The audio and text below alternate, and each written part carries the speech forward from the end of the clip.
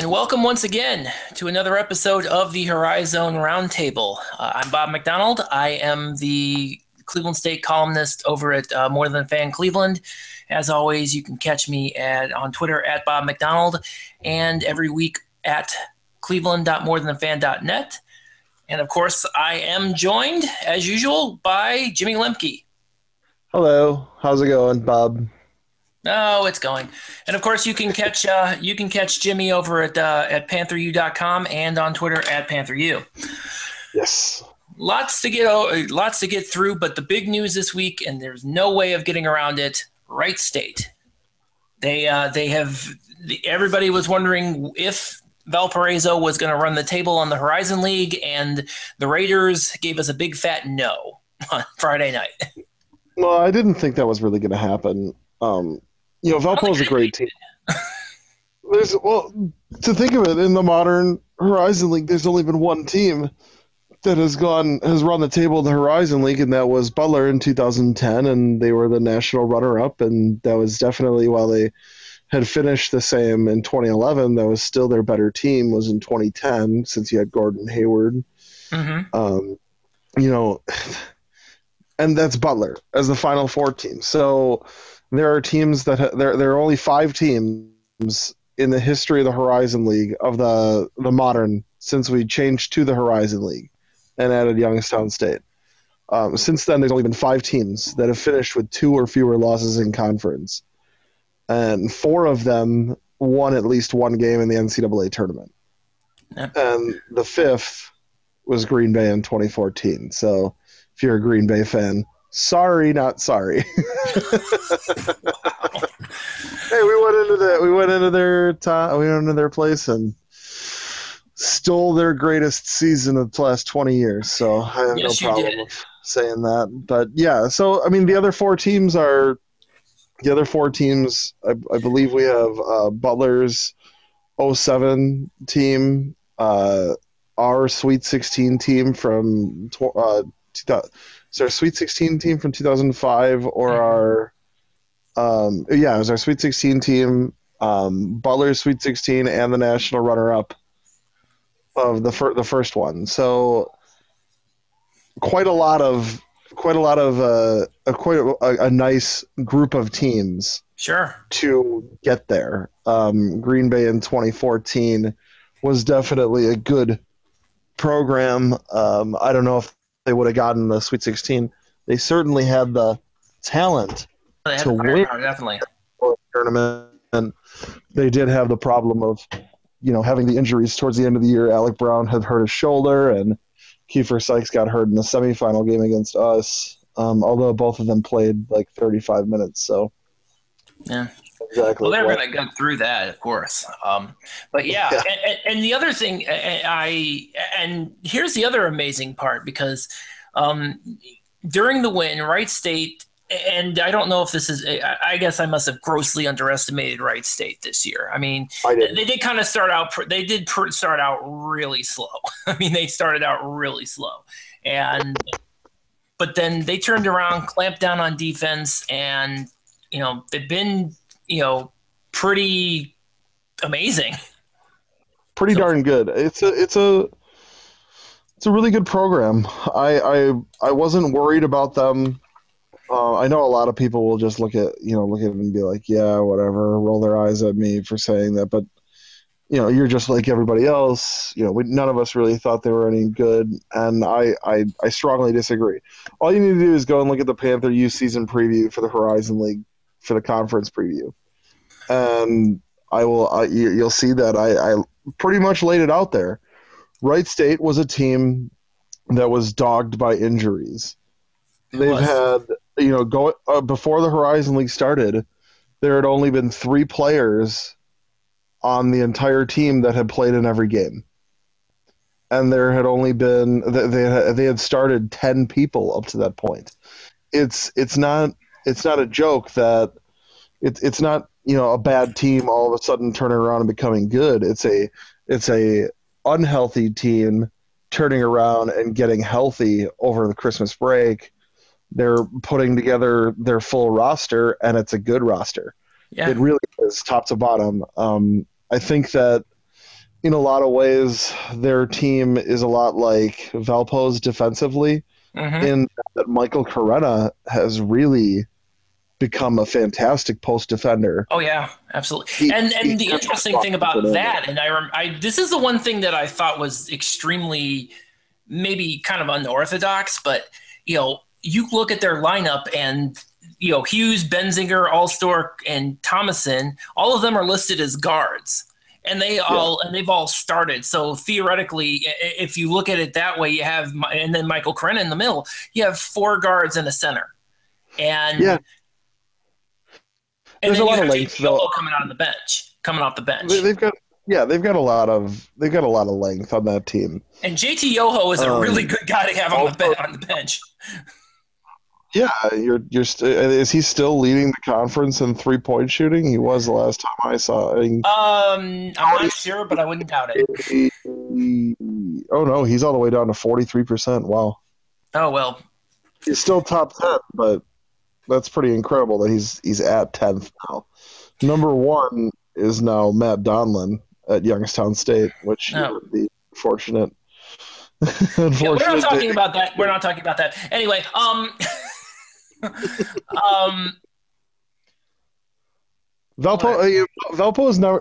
I don't think many people really thought that Valpo was going to run the table. I don't no, think. and I think that was and even when you're talking, even when you look at kind of the bracketologists out there, they were of the assumption that Valpo was probably going to lose at least one or two games and could lose about one or two games in conference and still be thought of as an at-large hopeful. So it's not entirely the end of the world for Valpo losing this one game.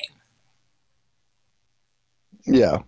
So There's just it's if you're gonna pick you have your 9 teams to play against over 18 games in the conference season, and say you had to pick 2 losses to take, and then you're not guaranteed in every other game, I'd probably pick losing at Wright State in the Nutter Center, yeah, just because they're so good at home.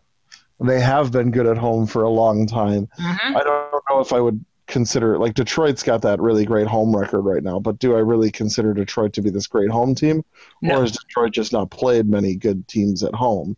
I mean, just to go through the list of the teams that they've played at home: Central State, Michigan, Dearborn, Northeastern, Toledo, Bowling Green, Central Florida, Youngstown, Cleveland, and UIC. So really, No. until Valpo, they didn't. Then they lost to Valpo and Oakland. But really, out of all those teams, Toledo's probably the only one that is really good, and then Northeastern's kind of getting there. But the rest of them are all ho-hum teams. So Detroit was not like, oh, they're such this great home team. They just had a lot of easy home games. For now. Wright State beaten South Dakota at home.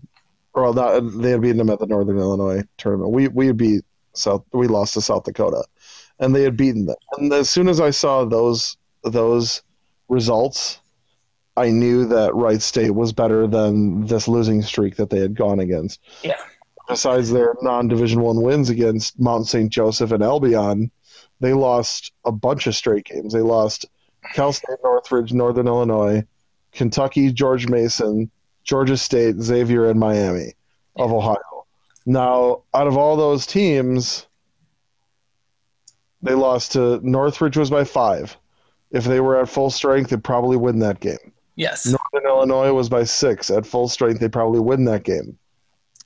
Kentucky was by 15. I don't know if they win that game, but it's closer. Yeah, for sure. certainly. George Mason beat them by 27, so that's probably a no.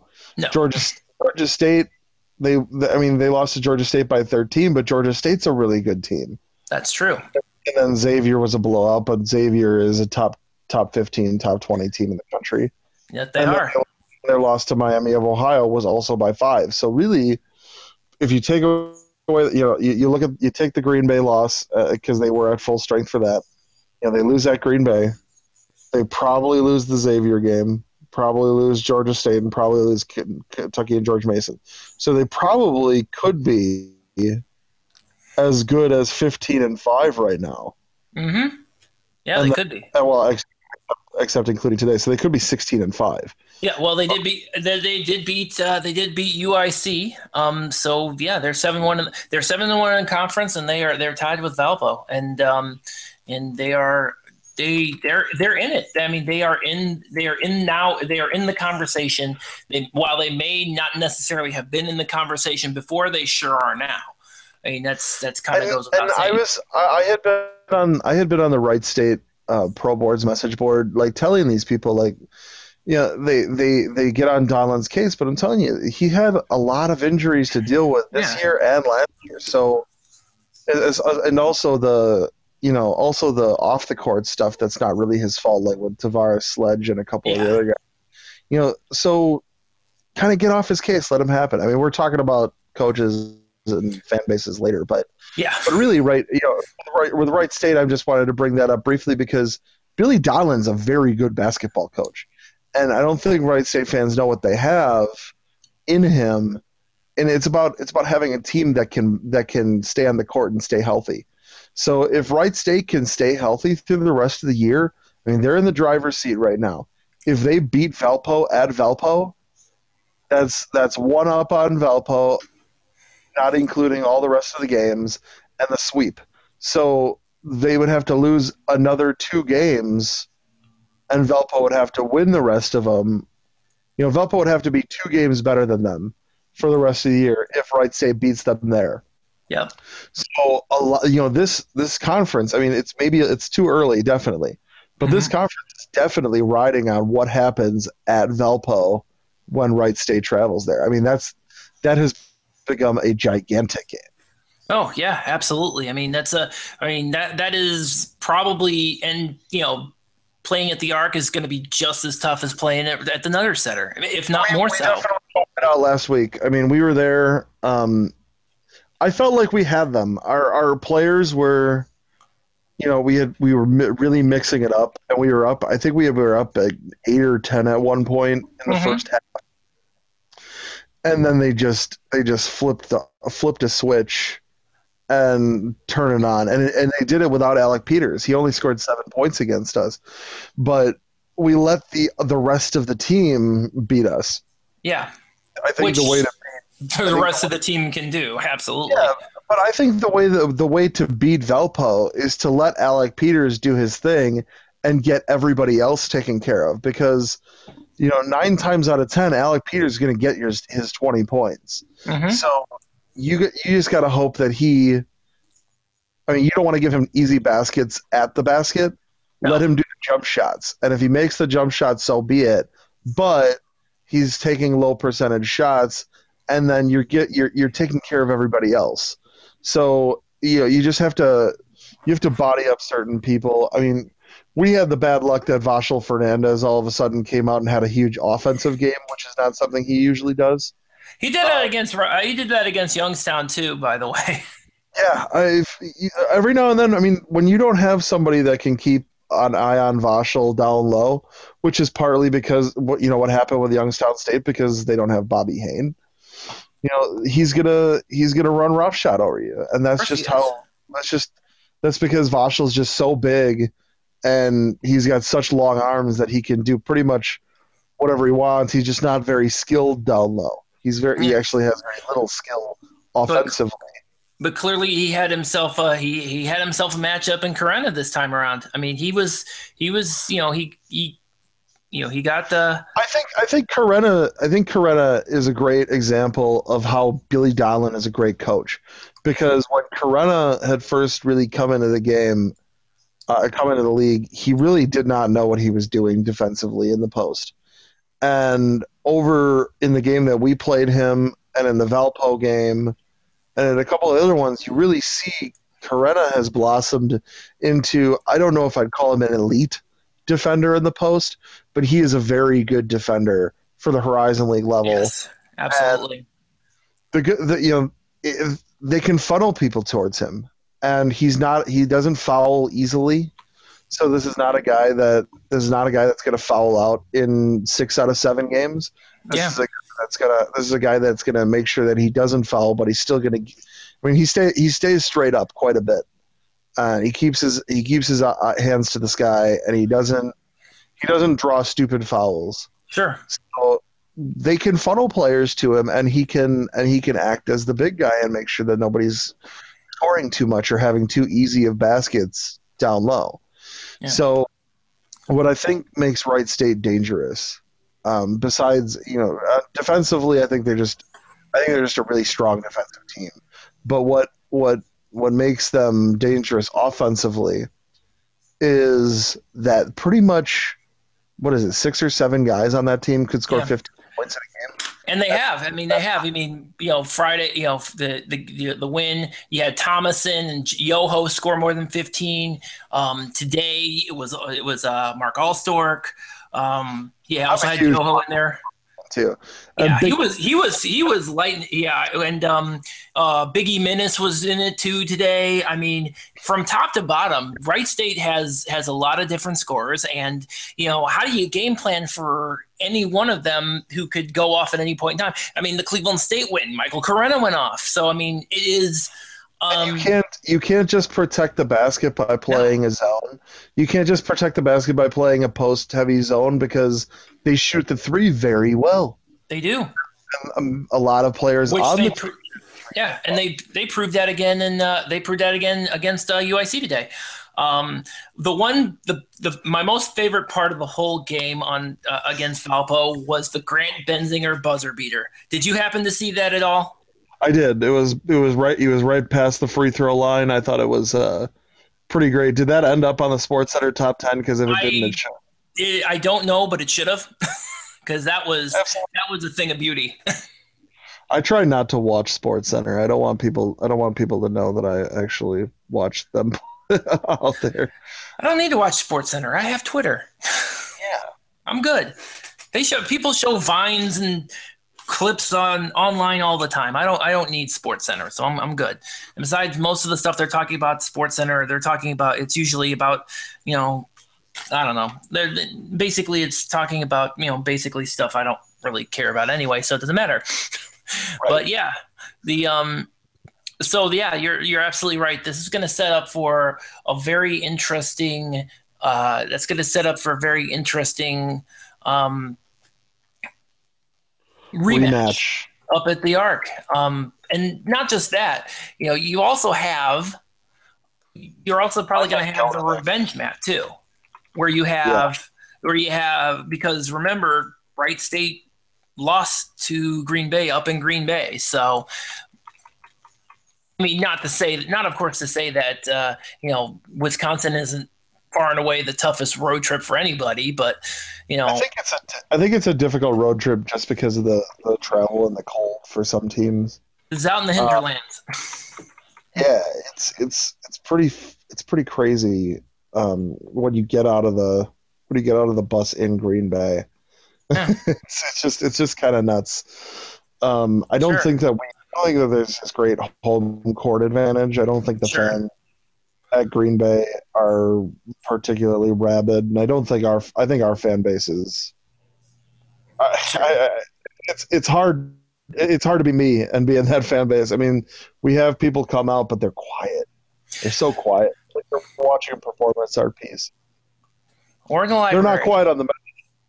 Not quiet on the message boards. They love talking garbage about Rob Jeter. Sure. Getting up I will say this, that said, another key matchup is going to be on Friday because you're going to have Wright State going up to the arena. And I am very interested in seeing what happens with Oakland, what the hell happened to them? I think that it's going to show us. I think it's going to show us pretty much where Oakland stands. Yeah. Because if Oakland gets Wright State to run with them and Oakland wins that game, then Oakland can look at the other teams and say, look, this is our signature win right now. Because at the moment, their signature win is Detroit, which is a good win. Don't get me wrong. But you didn't beat Valpo and you didn't beat Wright State. and which you lost to Youngstown and you lost to Northern Kentucky. right, you didn't take care of business against the teams that you needed to take care of business And against. and speaking of Northern Kentucky, I mean Northern Kentucky is not in last place. um, we I know we talked a little bit about Oh, kind of their whole resurgence. Basically, I mean, how they're they're kind of the young guys, and they're just starting and everything. But the Oakland win is huge, and then they turn around and beat UIC too. So they got 3 wins under their pocket. Yes. 3-5, which is not great. Obviously, I think we're pretty much on the nose earlier when we were talking about how Detroit and Northern Kentucky are. There's pretty much a line in between them. Yes. There's a space between 6th and 7th, and Yeah. that is a wider berth than it is for most of the teams. Yeah, it is. But I will say that it really looks like Northern Kentucky may be the best of that bottom 4. They do now. It wouldn't be terribly surprising. I'm trying to remember what Valpo was their first year when they had Igboboa and was it McPherson? So Brandon McPherson was the Yeah, I think it was McPherson. Yeah, I mean they were a pretty darn good team. We were really excited to have them come in. Yeah, But I think everybody was. They didn't light the world on fire, and I think it wasn't until 2010 or 2011. It was actually the 2010-11 season where Valpo really turned it on and looked like they were going to be one of the best teams. Because they had in 2011 they had a hold of first place until like a week or so left in the regular season. Yeah, because remember that was the second year of the Butler. That was the second. That turned out to be the second Butler run in the NCAA tournament. And you're absolutely right. It was a matter, but Valpo was kind of leading that whole thing. It was, Butler was kind of. It looked like Butler was kind of having a down year, but apparently they were just they were just playing possum because they turned around, won the tournament, and then got back into the NCAA tournament and made the finals for 2 years in a row. Which, that's an impossible feat, especially for a mid-major, as they were at the time. Yeah, the second year is a little bit of a sore spot for me because we didn't have a good game plan, and they bottled up Anthony Hill in that title game. I mean, this is all right. We had beaten them at Butler in overtime, and we had mopped the floor with them at the arena by 24 in January that year. So we were very confident that we were going to beat them going into the NCAA tournament and go to the NCAA tournament in that title game. You probably wouldn't be surprised to hear this. We were a lot more afraid of Cleveland State than we were of Butler in 2011.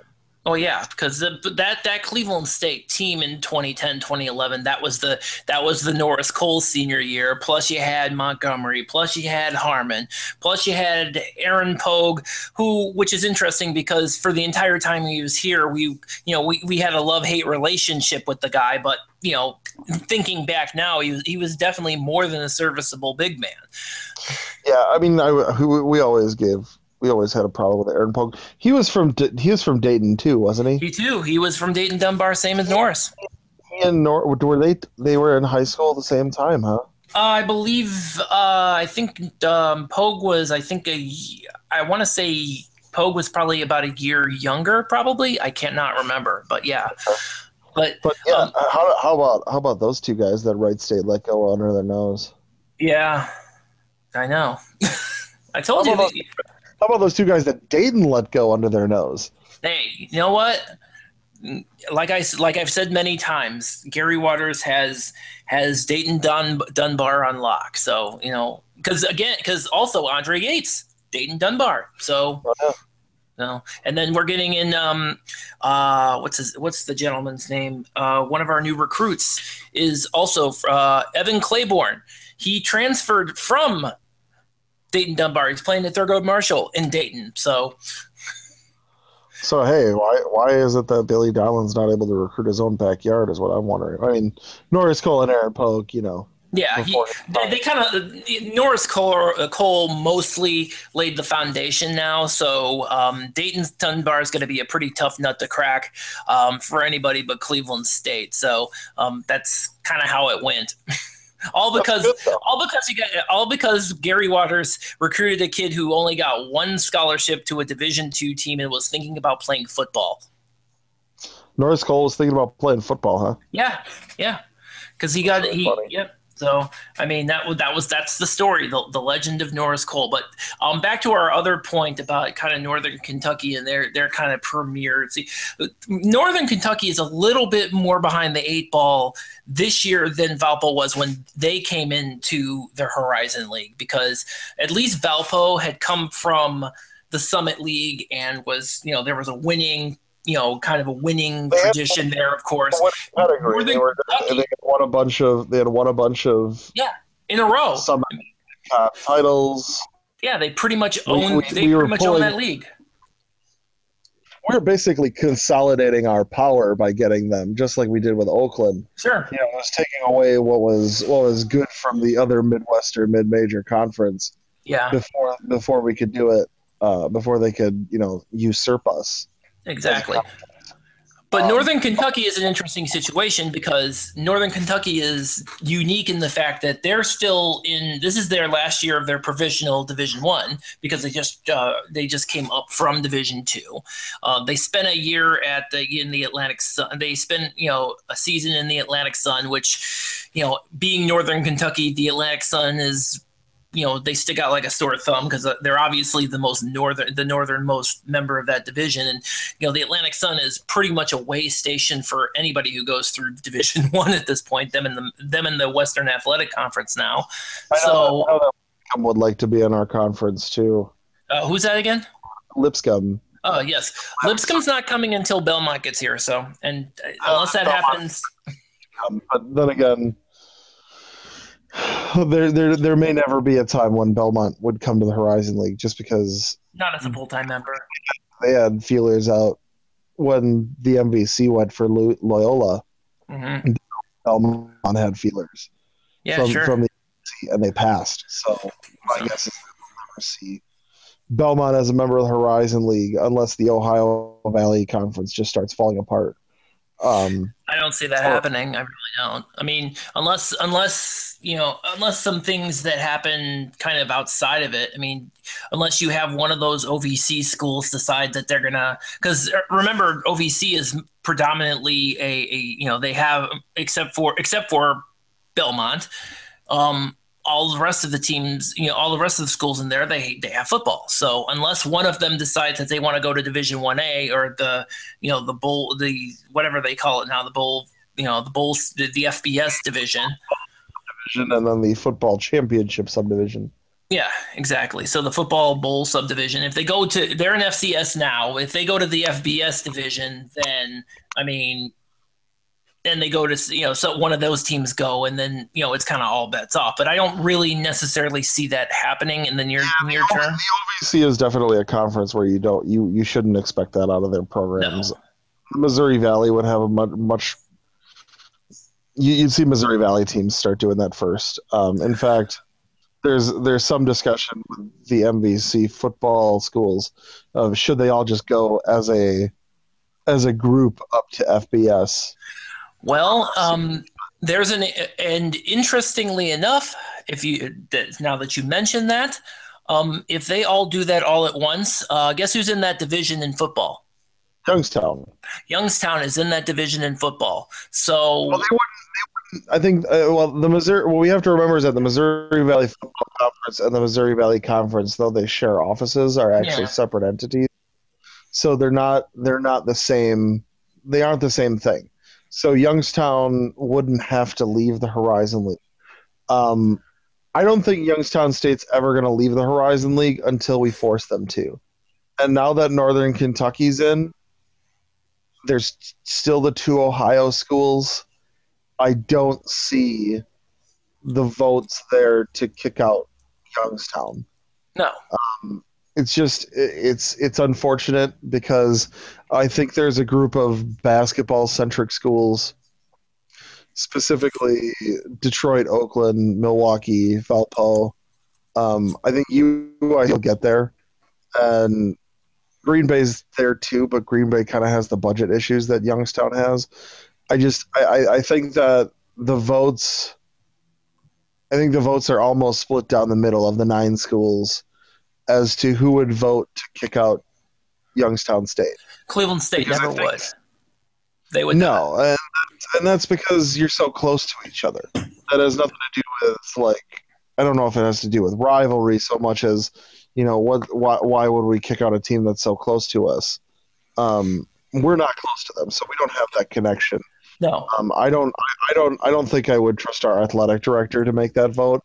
If I were athletic director, I would be leading the charge in that. But then again, it is what it is. Youngstown State's not a, it's just a dumpster fire of a basketball program, and it's never going to change. They're gonna pull off big upsets as they did this year with Oakland back in 2011. They beat Butler. They do pull off good wins, and there have been years where they have not been an easy out, but at the same time, they 80% of the time it's still Youngstown State. So they're lucky now that UIC is as bad as they are, and that Cleveland State is it seems to be in this flat tailspin. I mean, it's pretty sad what's going on in Cleveland. To see them lose that game today. I mean, you're a fan, so I don't need to tell you, but no, you really don't. I'm just saying, Youngstown's just never going to get there. I believe that Cleveland State can get back there. I'm pretty sure UIC is going to get back there, and all of that's good. I don't see Youngstown ever being there, and I think Green Bay is kind of getting towards the end, but that's really a budgetary thing, not so much anything else. Yeah. But yeah, it's we have this idea as a conference that I think they got this idea that 10 is a nice round number. Yes. When we've proven that 8 has been the best number for us in '98. So had we got rid of Youngstown instead of adding Northern Kentucky, we'd probably be in much better shape right now. And that's not a knock against Northern Kentucky. It's just it wasn't that long ago when Butler was part of the conference and we talk about expansion, we never brought up any possibility of bringing on a provisional Division I school. There was never any indication that we would even consider such an idea. Why would we bring on a provisional D1 school when we can just we stand pat and wait till that provisional school is ready to go and then bring them. But c'est la vie. But the things aren't the way they used to. The thing, and again, this is the other thing with Northern Kentucky, and this is kind of why, I know we alluded to it last week about, why it's a good thing that they're here, despite the fact that they're a provisional. They do have, even at Division II, they did have a tradition. They did have a good winning program, because in the 90s, we're talking about you're talking about a D2, consistent D2 Final Four team. And even, in the 2000s, you had yourself a consistent, D2 tournament contender. So, and there's two schools in the conference that we can point to that were just as, we're also very good Division II teams, those being Oakland and Wright State. Yeah, absolutely. Especially Oakland. Greg Kampe will talk about all day about how, some of his biggest battles as head coach at Oakland were against Northern Kentucky when they were both in Division II. So, the funny thing is he clearly had one on his hands this time around too. Yeah, they've got it's funny that Oakland and Northern Kentucky have a history and an established rivalry to come back to, which is pretty similar to when Oakland joined the conference and all of a sudden they could get back to their former mid-con rivalry with Valpo. It's really funny how that is that all these schools in the Midwest, we shuffle conferences, but we do have history with each other, and a lot of times long history with each other, even without even when we go from conference to conference. So it's good that Northern Kentucky's there, that they have tradition. It's really good that Northern Kentucky is a program that has no facilities problem whatsoever. No, they those facilities, that B&T arena, that is a really sharp facility. The BB&T Arena, which is sounds better than Bank of Kentucky Arena, the former name. BB&T I think it's immediately the best facility in the conference. Um, the Nutter Center is 20 some years old. The Wolstein Center is 20 some years old and too big. The Rush Center is 15 years old. Our arena is 60 years old, 62 years old now. Um, and they're all of similar size. Valpo's Arc is, really a Division III building, and the UIC Pavilion was built for hockey. So really, when we're looking at like what facilities are, you want to point to Northern Kentucky. Look at this, this 9,000 seat palace that they built only 5 or 6 years ago, and it looks like it'll stand the test of time, much like the Nutter Center has. So I'm excited to have them for 5 to 10 years from now. I'm not excited to have Northern Kentucky for today. I know that it would be better for us to have them. It was a better long-term decision to pluck them up, because if we hadn't plucked them up, that the Summit would have, or the Ohio Valley would have.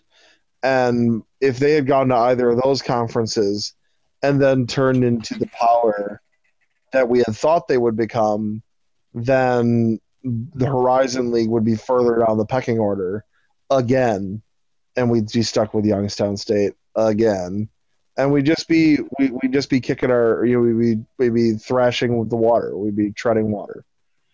And I'm happy that they've been proactive. Oh shit. So when I say that Northern Kentucky is an addition for 5 to 10 years from now, I'm not saying that Northern Kentucky is not a good program that we should want right now.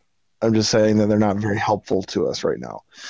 We want them because we don't want to lose them to the Ohio Valley or the Summit, then have them turn out to be very good and then hurt us down the road by strengthening the conference that they're in, moving that conference above us. I don't think that Northern Kentucky is an anchor down the road. I think Northern Kentucky is somewhat of an anchor right now, but that's just because they're still a Provisional D1 school. So when I say that I wanted to cut Youngstown instead of adding Northern Kentucky, it wasn't a negative towards Northern Kentucky. It's just that they were the latest team to jump on the bus, and I would have much rather kicked Youngstown's asses off the bus than bring somebody else in. It probably isn't going to happen, just because there's too many teams. There's too many programs that may think that they're in a tenuous position. There's a lot of programs that are somewhat close by. So I think you need a super majority. I think you need 7 out of 9 teams to vote to remove a team, if not unanimous. So yeah, that's basically it's a whole lot of not happening. It's not going to happen. It's unfortunate. And we also at Milwaukee, we've got somewhat of a problem of being in the same conference as Green Bay, although Green Bay has been a great basketball program. Mm-hmm. There's some academic issues with being in the same conference as them. Being in the same conference as them, as Green Bay, kind of elevates their status among people in the state of Wisconsin versus us. We don't really. It doesn't so much. Maybe I shouldn't say it elevates them so much as it pulls us towards their level. And there are a lot of kids that will choose between Oshkosh, which is a little bit closer to Green Bay than Milwaukee, but to use a school that both our schools compete with for students. Oshkosh is in Division III. It's double the size of Green Bay, but less than half the size of Milwaukee. Academically, we're much closer to Wisconsin than we are to the rest of the UW schools. Yeah. So for us to be in the same conference as the third smallest school in the UW system out of 12 schools, for us to be in the same conference as them, where they're pretty much like, I don't want to say they're a glorified community college, is what Green Bay is. They Okay. have a very nice GPA for incoming students, but overall, I mean, what the school does is really not. It's not a high. It's not like we are a public urban doctoral research university. We are top 100 in business, top 20 in architecture, top 5 in film. We're nationally ranked in a bunch of stuff. We're a good academic school that's getting better every year, and it's hard for us in Milwaukee to kind of separate ourselves from Green Bay when Green Bay doesn't when they're in the same conference as us. So the prospective college students in the state of Wisconsin largely don't believe that Milwaukee is head and shoulders above the rest of the UW schools this side of Madison when it is. And that's every school in the UW system is a great school, a nice school. They all have they all have, serve a great purpose. Some of them have really nice master's programs.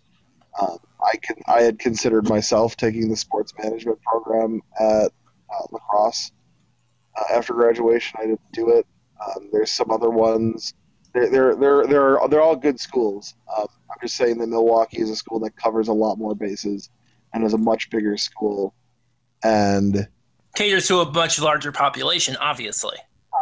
Right. And I mean, we have 28,000 students, and we're on the back end of, when I graduated, we had 32,000 students, and we've gone down because the college age population in Wisconsin is shrinking quite a bit, but we're on the downside of it. The college age population is going to be going up in a few years, so it's kind of it's a matter of academics, not a matter of athletics. Green Bay doesn't have a lot of money. They probably won't be able to keep up with the rest of the Horizon League with budgets rising as they are, but they've achieved quite a bit. That athletic department probably doesn't get the recognition that it should for how much they've achieved with so little resources. Absolutely. I think I would go as far as to say that Green Bay gets more bang for their buck than any school in the Horizon League, bar Absolutely. None. Without a doubt. They achieve well in men's basketball. They are the gold standard of programs in the Midwest for women's basketball. I'm not even saying Horizon League. Green Bay women's basketball is by far the best women's basketball program in the state. If they lose to Marquette or Wisconsin in women's basketball, they kind of like look around and wonder why it happened. The same way I'm sure Wisconsin fans were looking around like, why did we just lose to Milwaukee? Sure. Wisconsin. There's quite a lot of good things about Northern Kentucky to be in the conference. I'm just saying that they don't elevate the conference at the moment. 5 years from now, 10 years from now, depending on how fast they figure it out, how fast Brannon really gets the train chugging down the tracks, they could be a really great program in 5 to 10 years. You know what? I will go one step further. I think just based upon the progress that they've made this year, I think they're going to be. I think Northern Kentucky will be in the conversation, if not competing for a Horizon League title, at least in the upper half of the conference within 2 to 3 years. I think I think just based upon what I have seen to this point with that team, I think they have the ability to reach the upper half, to be able to compete with the upper half of the conference in 2 to 3 years. And I think it goes back to kind of what they came out from, where they came from despite them coming from Division II, they come from a winning tradition in Division II. Otherwise, I think it would have just been a plain mistake for them to even bother with it. Like for example, the Slash schools in Indiana. So I mean, I really wish if I had been the czar of Northern Kentucky, I really wish they would have built the BB&T Arena, the Bank of Kentucky Center, whatever it was when it started. I really wish they had built it at 6,000 seats rather than 9,000. You think so? We have this idea that arenas should be bigger in the Midwest. We have this idea that a really good mid-major program should have about 10,000 seats. And I think that's false. Yeah, I think we talked about this. Yeah, we did when we had the Detroit guys on. Yeah, we talked about this, that you have the big programs are even them, they Cameron has 9,000, you said. Butler has 9,000. 9,000 seems to be kind of even for a top program, seems to be kind of the limit, really. You have to make it a tough ticket because you have to have people want to be willing to work to get into your games. That's what San Diego State has going on right now, which we talked about a couple weeks ago. I mean, that's what some of those schools have right now is a tough ticket. It's hard to get tickets to these games. So for a school like, I think that arena size is 90% of Cleveland State's problem. I really do. I think if the Wolstein Center were 4,000 seats, Cleveland State would be in a much better position than it is right now. And like Cleveland State, Northern Kentucky owns that arena. Uh-huh. So the problem with that arena being 9,000 seats is if a entertainment act, a musician, or the WWE or something comes to Cincinnati, of which Northern Kentucky is a suburb, is in the suburbs. Mm-hmm. They're coming to Cincinnati. Why would they go to the 9,000 seat BB&T Arena when they can go to the 10,000 seat Cintas Center in Cincinnati? See, with Cleveland State, it's a little different because you have the 13,000 seat Wolstein Center, but down the street you have the 20,000 seat Quicken Loans Arena, and you have and in that case, you have a matter of a venue that's far bigger. That's is the Gund Arena the Q? Yes, it is. Yes, we changed it to Quick. Yes, when Dan Gilbert bought the team, obviously he owns Quicken Loans as well. That's how that whole thing came about.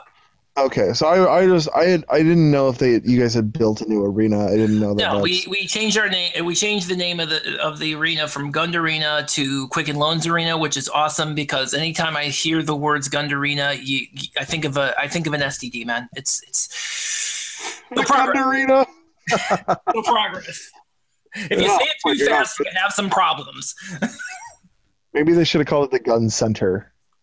Possibly. I don't know. They weren't really, I think they were just more interested in getting that thing up than anything and just kind of moving them out of the old Richfield Coliseum because the Richfield Coliseum it was, a good half hour away from downtown. And think of it as where the Pistons play in the Powerhouse of Auburn Hills right now, where Auburn Hills is located in proportion to Detroit.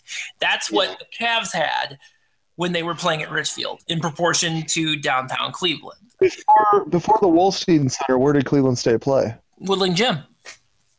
How many seats is it? Woodland Gym is 3,500, and I'm sure you had to get creative with that. But, yeah. It sounds like Woodland Gym is exactly what the Klatsche Center is. It is. It's an actual gym.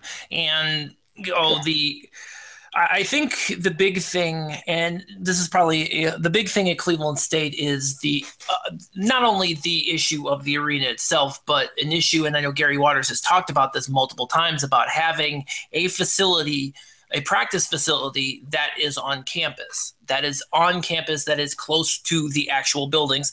Wolstein Center is clearly not. How far is the Wolstein Center from campus? It's a good 2 blocks away from campus. because How many blocks? it's a good 2 to 3 blocks away from the rest of campus. Really? So when you have a venue that is, and across the street from it is basically nothing. I mean, you think of the types of amenities and attractions, restaurants, bars, whatever that you have, say for example, across the street from other venues like Quicken Loans Arena or anywhere else. Those aren't there. I mean, across the street from the Wolstein Center is the highway and the Salvation Army. I can't make that up. Are there any like alumni who are like big time real estate developers? No, but there are actually most of the alumni are just, from what I can tell, and there's really a couple of them. They're businessmen, but most of them are just donating on the a lot of them, as far as I know, are donating on the academic side. I mean, we got.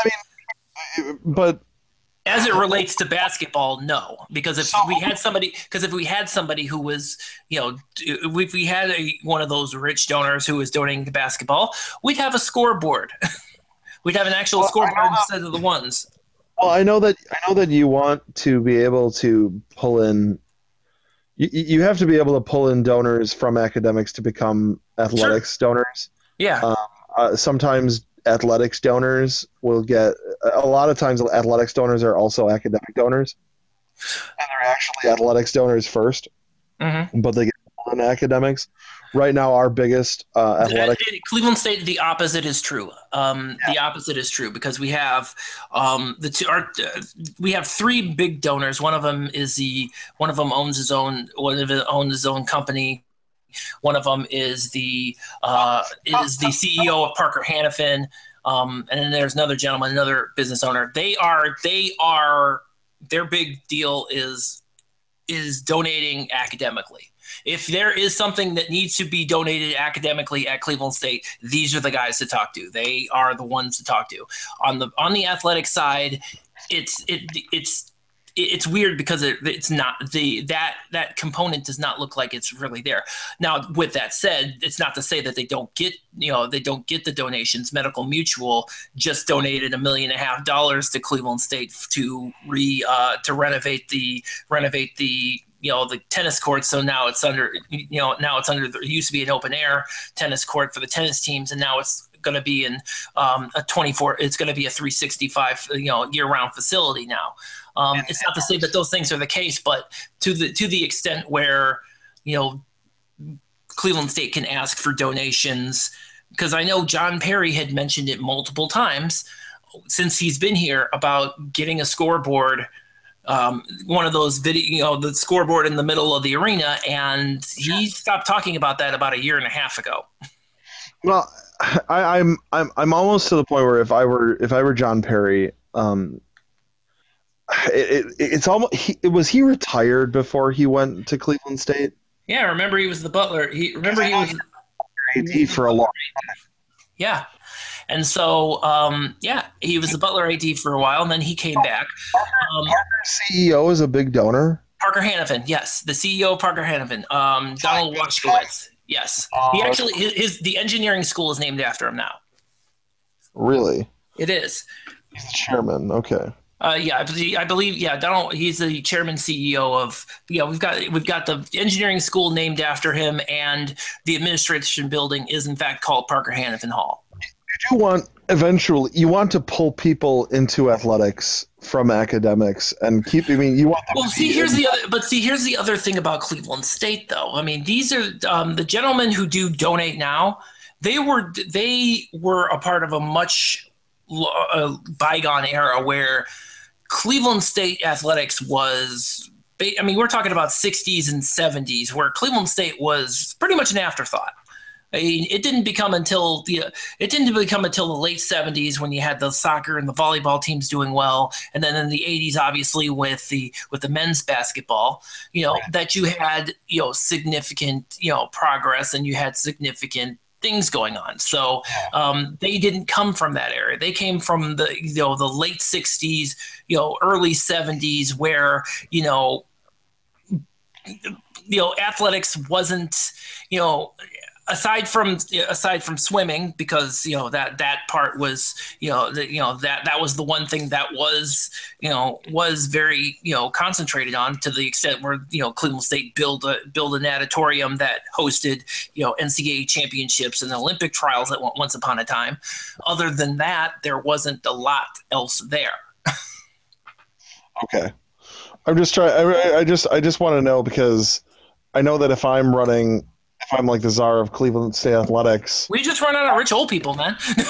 Well, part of the problem is that you're not pulling in students, which is which is entirely because the arena is too large. So if you do get 500 students at a game, which I'm sure would make you extremely happy, if you get 500 students at a game, that's still 1/26th of the arena. So you there's nothing really to keep them coming back. Whereas at Oakland, if 500 students come to the arena, that's an eighth of the arena. If they get 1,000 students at a game, a quarter of the arena is students, and they get really excited and they want to come back and keep doing it. So part of me wonders, like, is the best course of action to try and raise the Wolstein Center, and then figure out how to renovate the Woodling Gym into like the problem and that's an interesting point. And the reason that you cannot do that with Woodling Gym is that it is landlocked. There is the rec center that they just built 10 years ago. To the left of it, there's the health services building that they built to the right of it, and right behind it, they built a parking structure. So, and all of those have been built over the last 10 years. And so unfortunately, the idea that that Cleveland State would be able to, expand the Woodling Gym to be able to create a larger facility, even if not a larger facility, is kind of a non-starter. Not to mention the fact that when you're talking about Woodling Gym still is the home of the volleyball team and the wrestling team. So they need their own. So own the Wolstein Center. So in the meantime, if you were to raise and rebuild that facility, or gut it like Loyola did with the Gentile Center. I mean, you talk about how it's landlocked, but with the Gentile Arena, it's about the same size as the Arc, a little smaller, so it's just a little bit bigger than what Woodling Gym is. Yeah. Well, what I'm thinking, what the other thing that Cleveland State has to do, and again, this goes back to the location of it, is that because the Wolstein Center is so far away from the campus as a whole, and not just the campus as a whole, this includes the classrooms and the dorm rooms.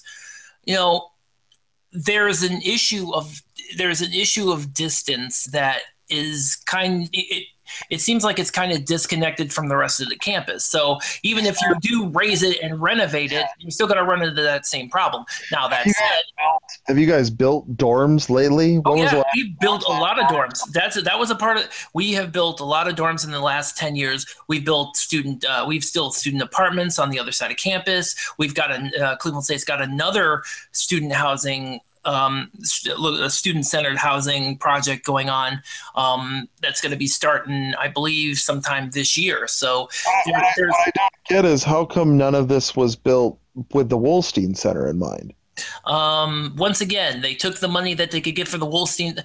You got to remember that, even with that, I mean, Cleveland State, prior to the Wolstein Center being built, there was probably a good decade and a half where Cleveland State didn't build anything. 1976 was pretty much the cutoff from when they were building everything. So when that was so I think the last thing that they built was, in fact, the pool.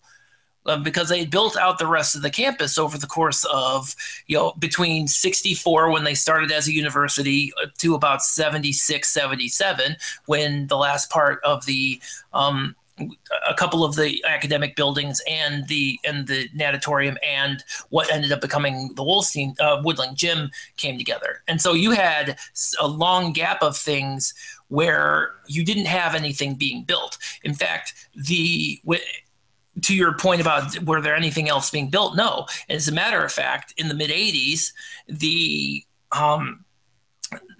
rather than build dorms, they just decided to Cleveland State just decided to buy the old Holiday Inn across the street and just rename it Viking Hall. Okay. So so you got so you have a so and then after and then the Wolstein Center was built, and then they built one more building, the communications building, and then which was actually connected between the University Center and the law school. And then after that, it was another 6-7 years before they decided 5-6 years before they decided to build anything else, which was the business building and the urban building. I'm looking at Cleveland State on Google Maps. Mm-hmm. Is the Wolstein Center this building that's between Prospect and Carnegie? That's the one. Okay, so it looks to me like what's in between Euclid and Prospect where the Wolstein Center is? Where the Swingos Court is. What is there? That is the Days Inn. That's the hotel that's over there. It's a hotel. So you guys could literally buy a hotel if you wanted to. No, they did. That's owned by Cleveland State. Oh, so they own a hotel, and are they converting that into student dorms, or? No, that's still going to be a Days Inn. And that makes sense because there's really no other there. That's probably the closest. That's actually the closest accommodations to campus, so that kind of makes sense. Even though down the street you have all the hotels for Playhouse Square, but I didn't realize that Progressive was so close. Oh yeah. It's everything is probably within about you probably 4 or 5 6 streets down. You're down pretty much in everything. So. I just don't understand why this arena was built to be so large. As I said in previous podcasts, the state gave them a lot of money and they took it and they ran with it. And taking the money, but I would take the money and build something much better and smaller. If you've been on the Cleveland State campus, you'll see bigger and smarter for long stretches of this school's history was not really the call of the day. It really wasn't. I mean, just to give you a perspective, the large tower that Cleveland State has is Rhodes Tower, which if you are familiar with, you on the side of the building. What's that? One that has the big CSU letters on the side of the building? That's the one, that big ugly thing. Yes. That was our idea of outstanding architecture. Yeah. Yes. Not as bad as the University Center, which was a big open space that was closed in with glass. A big open space closed in with glass? Big open space that closed in with glass, yes. Come on, we affectionately called it the cage. I mean, it looks like you have some nice green space. And we do. Cleveland State has a lot more green space now than they did, say, 20, 25 years ago. I mean, there's a lot more there. Do you guys have a law school?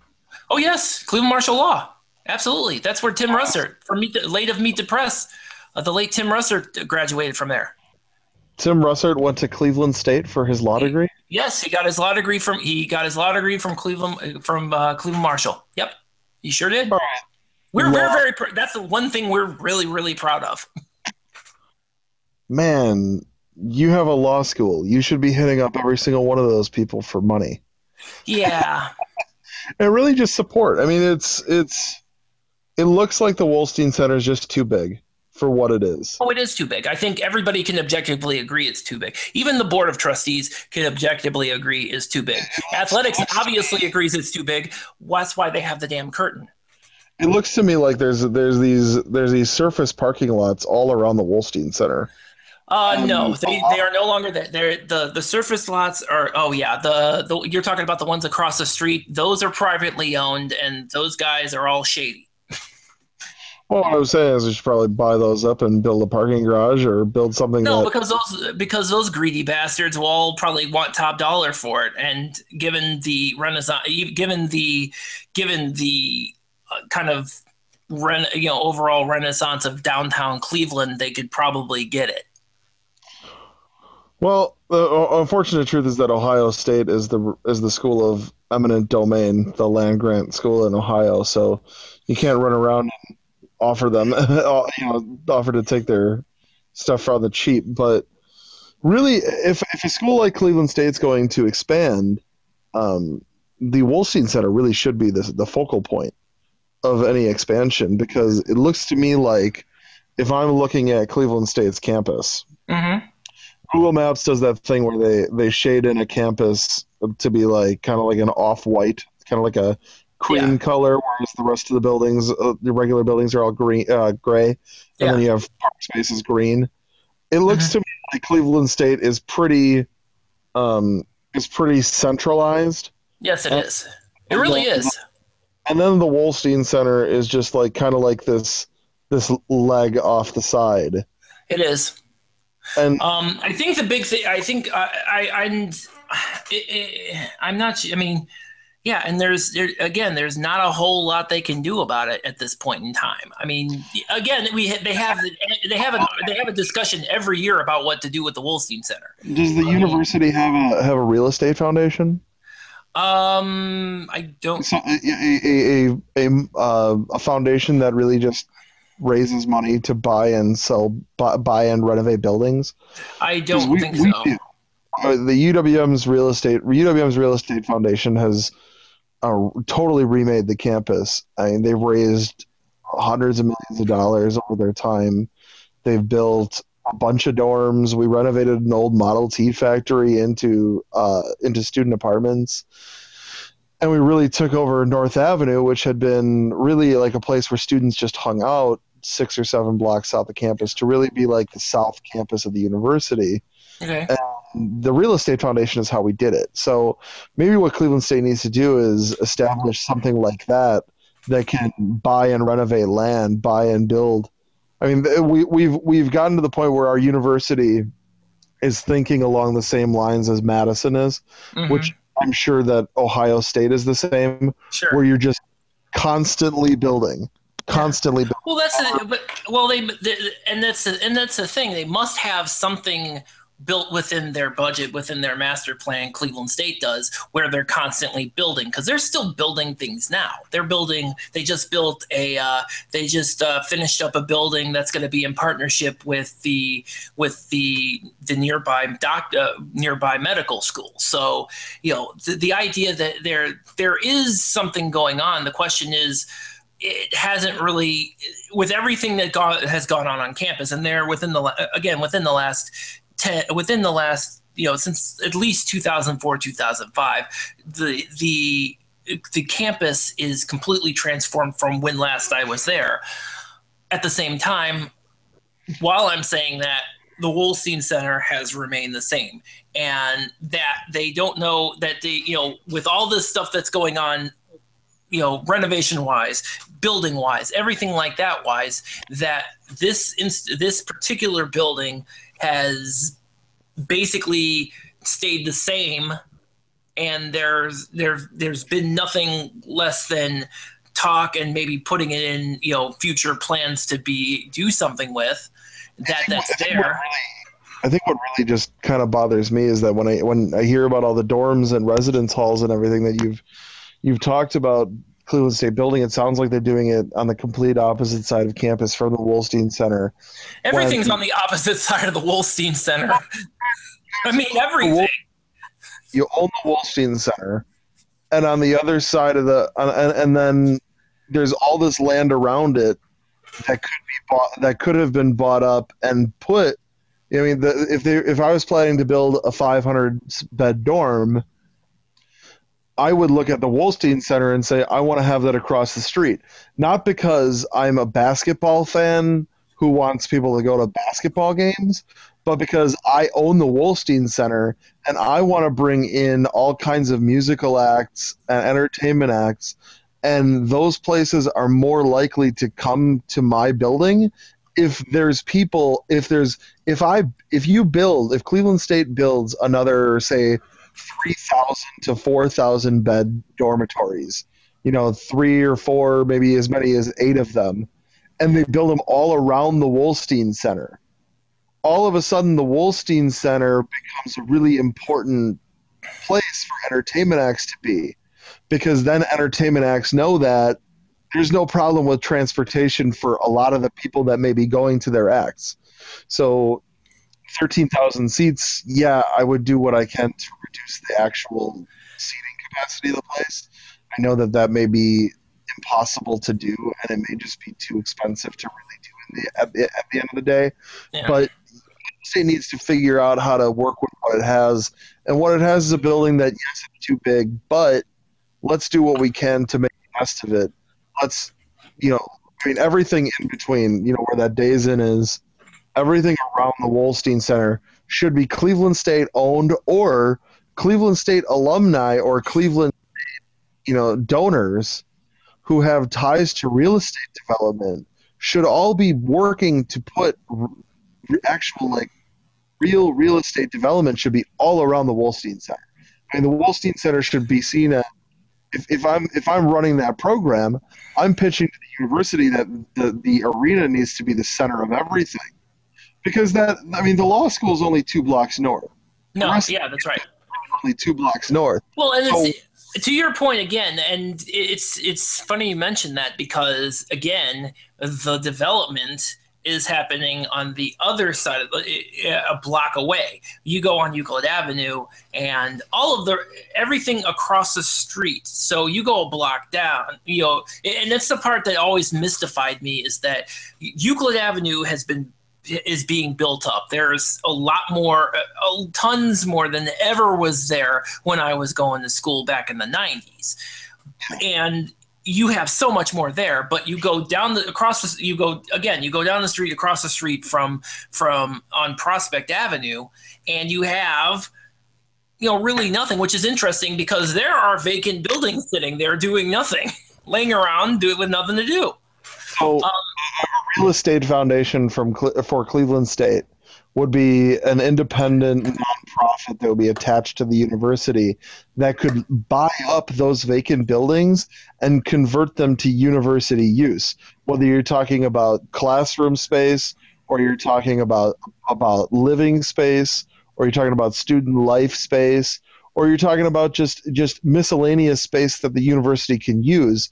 And then that space is operated by the university and the real estate foundation in conjunction. So you can make a lot of, you can build the campus the way you need it to be built, but you can also bring in some things that maybe the university itself wouldn't be able to do. You would be able to bring in, a developer, somebody who can, somebody who wants to build an apartment complex and knows that there's the university with, well, actually, to your point, by the way, there actually is a dorm that is that dorm that they are going to start building is actually a block down. You will be able to see the Wolstein Center from that particular dorm. So it looks like there are incremental steps to go to that point. Obviously, they went north of the northern campus first, and I guess they're kind of working their way down. But anyway. The next 25 years building stuff, the arena is this focal point, because everything else is, along Euclid, it looks like Cleveland State already has that pretty much locked up. Yeah. So I would expand south and take everything there, so that anybody going to Progressive Field or anybody going to the Q from the east is literally has to run through my campus to do it. Yeah. So started with Cleveland State this, Cleveland State that, and it really becomes you make your campus larger and more full. So I know we got away from basketball and away from we got away from everything, so we're gonna have to wrap it up. Should we do 5 or 10 minutes on fan bases and coaches? You know what? We'll catch that next week. Sorry, guys. I know that the message boards there are certain fan bases who are not happy with your coaches. We'll get you guys next week, because I don't think that's going away. I just think that the Horizon. I mean, we keep ending up talking about Cleveland. I know I'm the Cleveland State guy, but damn. I'm interested in talking about anybody's school. I mean, I talk about Green Bay. I'll talk about Green Bay and how awesome it is that can go from building to building to building without ever having to go outside. Oh, you can do that at Cleveland State now too. You couldn't do that before, but now you can. Except for the dorms, by the way, which is hilarious. Everything but the dorms you can get to connect to. Math tower and the chemistry building, and in between them is like a wind tunnel that in the middle of January is pretty much the worst 200 feet you could ever walk through, and a lot of times you have to do it. So we should do the same thing. So we promise next week we'll get to the fans' disdain for their some people's fans' disdain for their coaches, and so on and so forth. But predictions for our game with Oakland tomorrow night. I'm gonna say that one's a toss-up just because Oakland is so unpredictable right now. I think Detroit's going to lose to Green Bay. I think Detroit's going to lose to Green Bay, and I will say this about the coaching: the drum beats for Ray McCallum's ouster are going to start getting louder. That is for sure. But we'll talk about that a little bit more of that next week. Aren't happy with their coaches. Yeah. So, all right. We'll be back next week as. Be sure to catch us and past episodes on fourlights.fm. You can also catch us on iTunes and on Stitcher and on TuneIn. And we'll see you next. I'm sorry. Please subscribe, everybody. Please. Everybody subscribe. We'll talk more about other things. Hopefully, not Cleveland State next week. Oh, we'll talk about a lot of stuff. We'll try and have some people on. Yeah. If you're interested in coming on the show, be sure to tweet at myself or Bob. Yes. We're interested. We usually record on Sunday afternoons. So yes. If you're ready, willing, and able, please come along. We'd love to have you guys on the show. All right. Well, we'll see you next week. All right. Take care.